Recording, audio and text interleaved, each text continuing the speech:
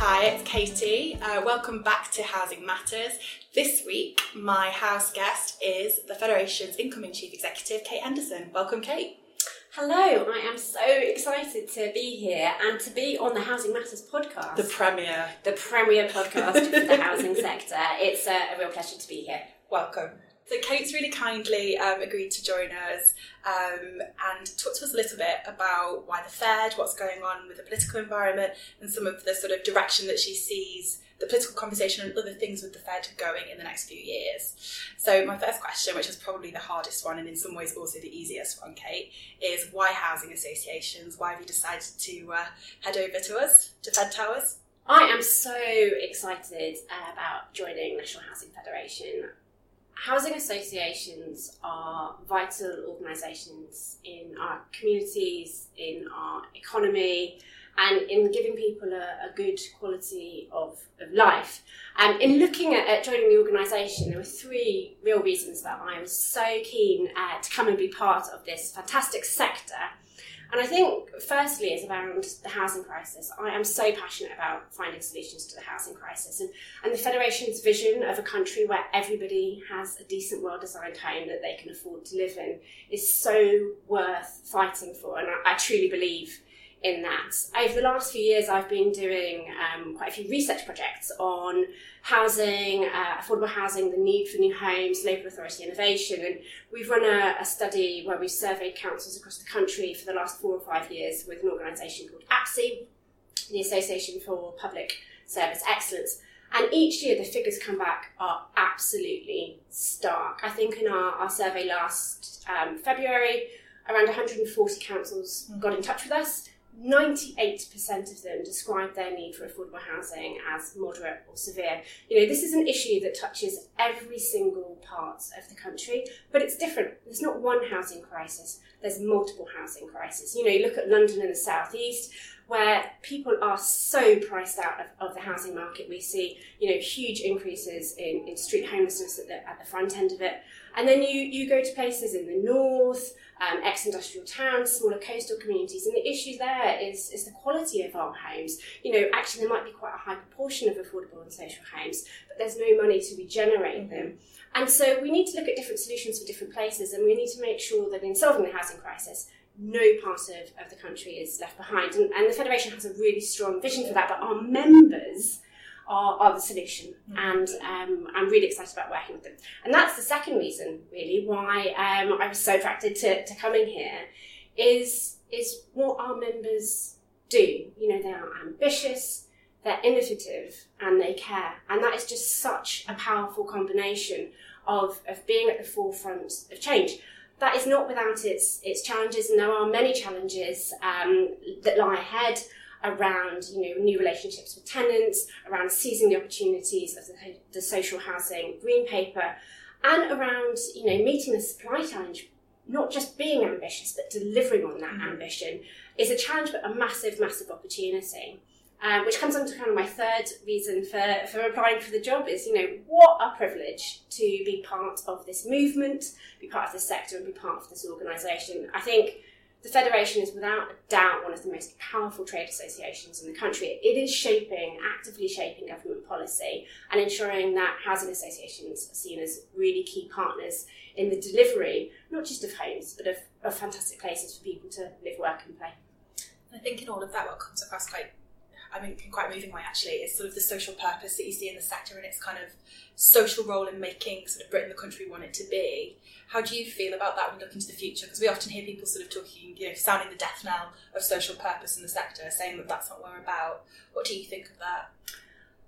Housing associations were created for multiple reasons. Some out of, you know, you go back 100 years or 150 years out of a backdrop of extreme poverty, of very high rents and poor sanitation in cities or in rural areas against, you know, low wages, rural isolation, and out of that backdrop came some of our original housing associations. You look at Peabody, for example. You know, you move forward a few decades to mid-century last year, and that kind of Cathy come home moment, that need of rising homelessness, of creating decent places for people to live. I don't think anybody who works for a housing association doesn't believe that, first and foremost, this is around giving people a good quality of life. It's about giving people safety, security, but also life chances. And it isn't just around, the sharp end of getting people out of street homelessness. This is about getting people into shared ownership. This is about giving people the opportunity to feel safe and have a front door, about being able to put up a picture in a bedroom, about having, space to sit at a kitchen table and do some homework. Housing provided by housing associations is for communities, it's for people. That is the primary purpose. Now, the sector's funding, we all know, has changed drastically. The political landscape and the economic landscape is unrecognisable to a decade ago, and it is constantly shifting. And housing associations are innovating. They are building, they're going into new sectors, they're delivering different types and tenures of homes. But that money that may be created from doing those different entrepreneurial activities will be reinvested in social good. And I think that is really exciting and really powerful. But it's really important we tell the story well. It's the story, isn't it? I was thinking about that when you were speaking. When I think about my life, my brother's just about to buy his first shared ownership flat. My boyfriend's brother lives in supported housing. It's a real part of our lives, isn't it? And everyone I know seems to know somebody that lives in social housing if they don't themselves. And it provides such an important sort of place in which you can kind of start to live your life and live a full life. That's what homes at their best are. I think that's what comes across. And my own personal experiences, around a decade ago, I was really, really lucky. I've been in London for about 20 years, but prior to that I grew up in rural Cornwall. But having moved to London, I moved every 6 months or every 9 months in the private rented sector for a decade. And it's really disruptive. But at the same time, I didn't have responsibilities in terms of a family at that stage, and I was able to cope with it. I wasn't moving kids in and out of schools, and I was able to, luckily enough, working and be able to afford to move in and out of the private rented sector, although it was predominantly, that's where my salary went. I was really lucky to get into shared ownership, and actually it was more affordable for me, living in a shared ownership flat in terms of my outgoings. But it was the feeling of, this is my place, this is my front door. I can paint the walls if I want to, I can put up a picture. I know I'm not going to have to move in 6 months' time. I can actually buy a piece of furniture that's mine. It's a really weird sensation, and I hadn't appreciated that until I got my first flat, and I was there up until a couple of years ago, when I've now been able to I've now moved on, and that property has gone to somebody else who is in shared ownership, which is fantastic. And I feel really, really lucky to have had that experience, and we just need many more people to be able to experience that. But whilst many people do know people who've experienced different types of social and affordable housing, not as many as they previously would have happened, because we've lost so much of it and we need to build so much more. That's why housing associations are great. I think we can all agree that. I mean, probably everyone who's listening already thought that. I am preaching to the converted, but we can do that. I think that's all right. Obviously, a huge part of your role in leading the organisation and working with housing associations across the country is around shaping the political narrative around housing and trying to influence it. When you look at the political environment at the moment, what do you see as the opportunities over the next couple of years? So housing is really high up there on the political agenda. We have all of the major parties recognising that there's a housing crisis, and all of the major parties recognising that we need to increase supply. We have a government that's just published the Social Housing Green Paper, which is a really important narrative change, the detail of which, of course, needs to be analysed and responded to, and the Federation will be leading that. But at the same time, there is a massive supply challenge. We are seeing homelessness on the streets in a way that is unrecognisable from a few years ago, and it's an absolute crying shame for a country as developed and as wealthy as ours to be in that situation, and we must get people off the streets. But we also need to give people, the shared ownership opportunity. In terms of politics, I do think there's a recognition of needing to prioritise housing, of how it is linked into so many other policy areas, from education to welfare to health to employment. All of these things are interlinked, and housing is a real pillar of giving people good life chances. The challenge, obviously, is having enough political attention. We have Brexit looming, and that has massively dominated the political debate and the parliamentary timetable. And a lot of attention is going in that direction. But we have no time to wait. We also have had a situation where there has been a chronic lack of funding into social housing in particular over the last few years. And again, we have to constantly make that case politically at a national level, but we have to innovate and get on and keep doing brilliant things to make sure that supply increases. I don't think, and this is no criticism of our current government, but I don't think either the government or any political party at the moment has some kind of magic plan B that's going to save us and we're going to solve the housing crisis overnight. If we want to solve the housing crisis, we have to be the change. If you think of housing federations, they are activists. All of the people who work for housing associations, all of the people who live in housing association homes, our communities are the change. And it's that ownership of our future, despite whatever politics has to throw. I mean, we always need to be at the forefront of trying to influence and shape policy, but we must also, twin track approach, get on and do and be the change ourselves. Where do you see local political relationships fitting into that? Local politics and local authorities is something I am really passionate about. Over the past decade, a bit longer than that, I've been working at the Town and Country Planning Association, which is an organisation that campaigns for better places through the planning system. But through that work, I've been working with councils right across the country. And one of the things I'm perhaps of most value in terms of bringing to the Federation and our members is networks of local authorities. I set up a group called the TCPA New Communities Group about a decade ago now, and this is a group of local authorities who are bringing forward large-scale new communities. Some of them, the scale of new community might be around 1,500 homes, some of them in excess of 10,000 homes, some of them are garden villages, some of them are urban extensions, some of them are regeneration schemes. But through that group, we have had tremendous political access. We've done some really innovative learning and sharing, and we've built up a huge amount of trust. And those authorities between them have plans for over 200,000 homes. And it's those relationships I really hope to bring with me. They are relationships both with the leaders of the councils of all parties and also with the officers. And these are really ambitious places that want to work in partnership. And housing associations are obvious partners in long-term placemaking.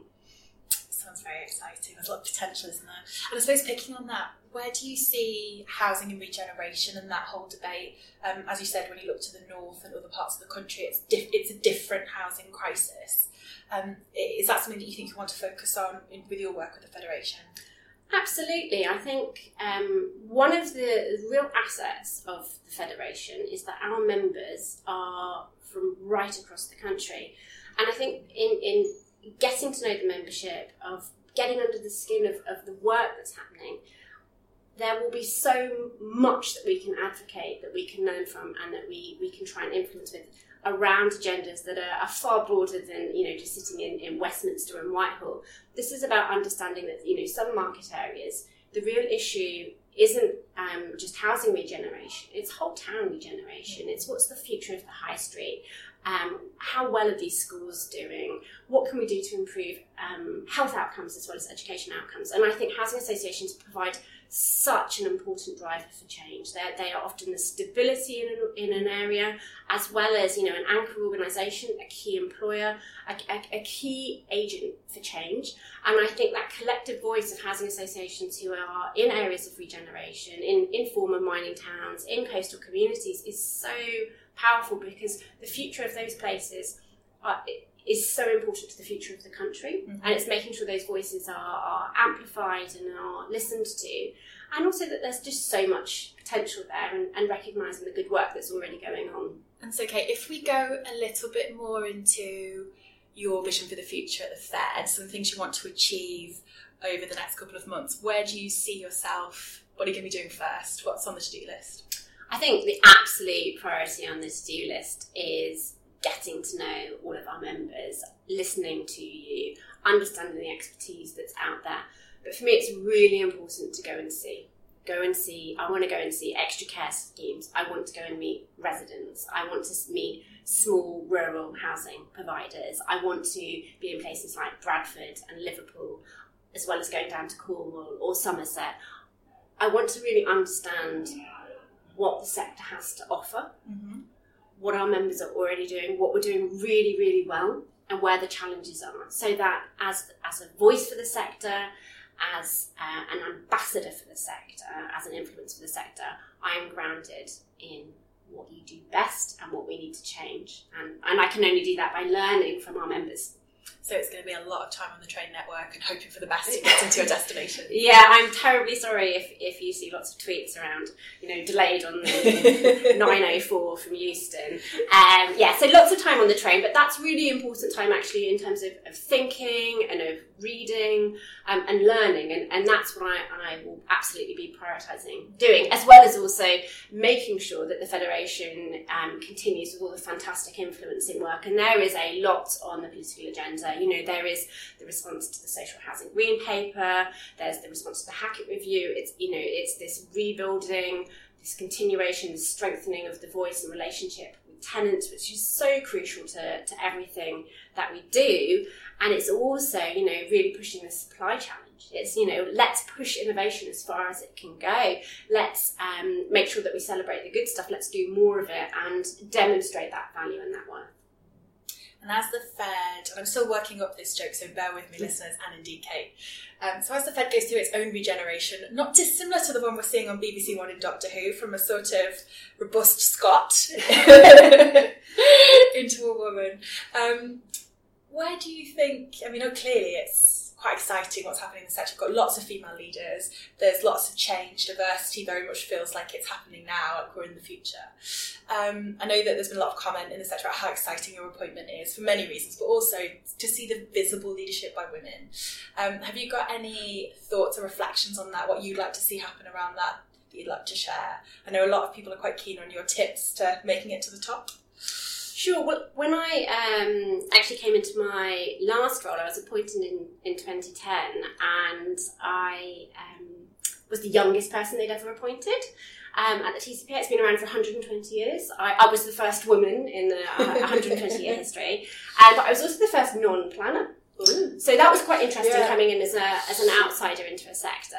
And actually, one of the things I've really learned from that experience over the past 8 years or so, where I've been chief exec there, is how so few women seem to put themselves forward for leadership roles, or put themselves forward for promotion. And I constantly go to dinners. I've spent a lot of dinners with council leaders and lots of dinners with house builders, and 95% of the people around the table are still male, usually white, and usually of a kind of certain age. Now, there's nothing wrong with white men of a certain age being leaders, but having diversity of thought is really, really important, and getting a more diverse sector is hugely important.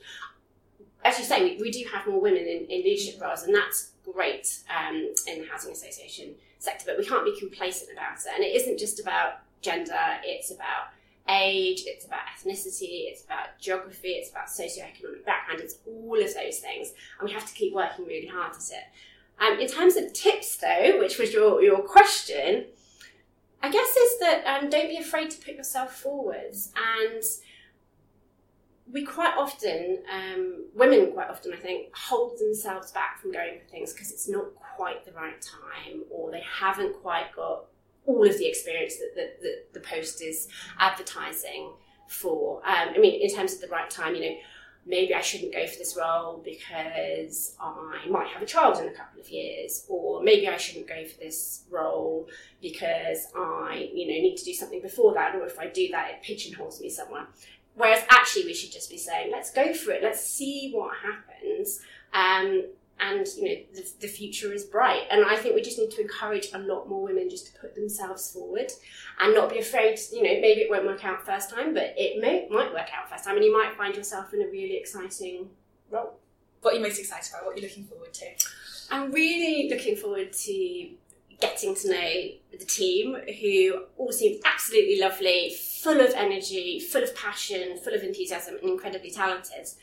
So that's really exciting. But I think the thing I'm most looking forward to is getting out and meeting the members, is going and seeing the brilliant stuff that's happening around the country, of getting to understand what our members do brilliantly well and how people's lives have made better because of housing associations, because of the role that they play. And I think that that's really exciting. And then being able to advocate that, I think that that's really a really exciting opportunity. I also think, the time is ours as a sector. The politics and the economics mean that we can have a really strong voice, and it's really important that that voice is heard and that we shape our future.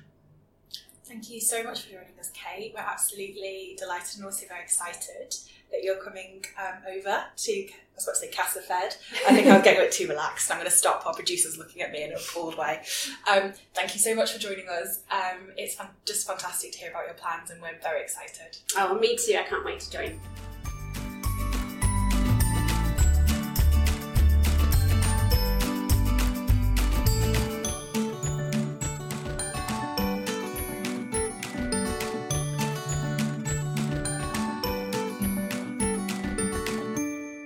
Housing Matters podcast is brought to you by the National Housing Federation, presented by Katie Teasdale and Dave Smith, and produced by Helen Jeffrey.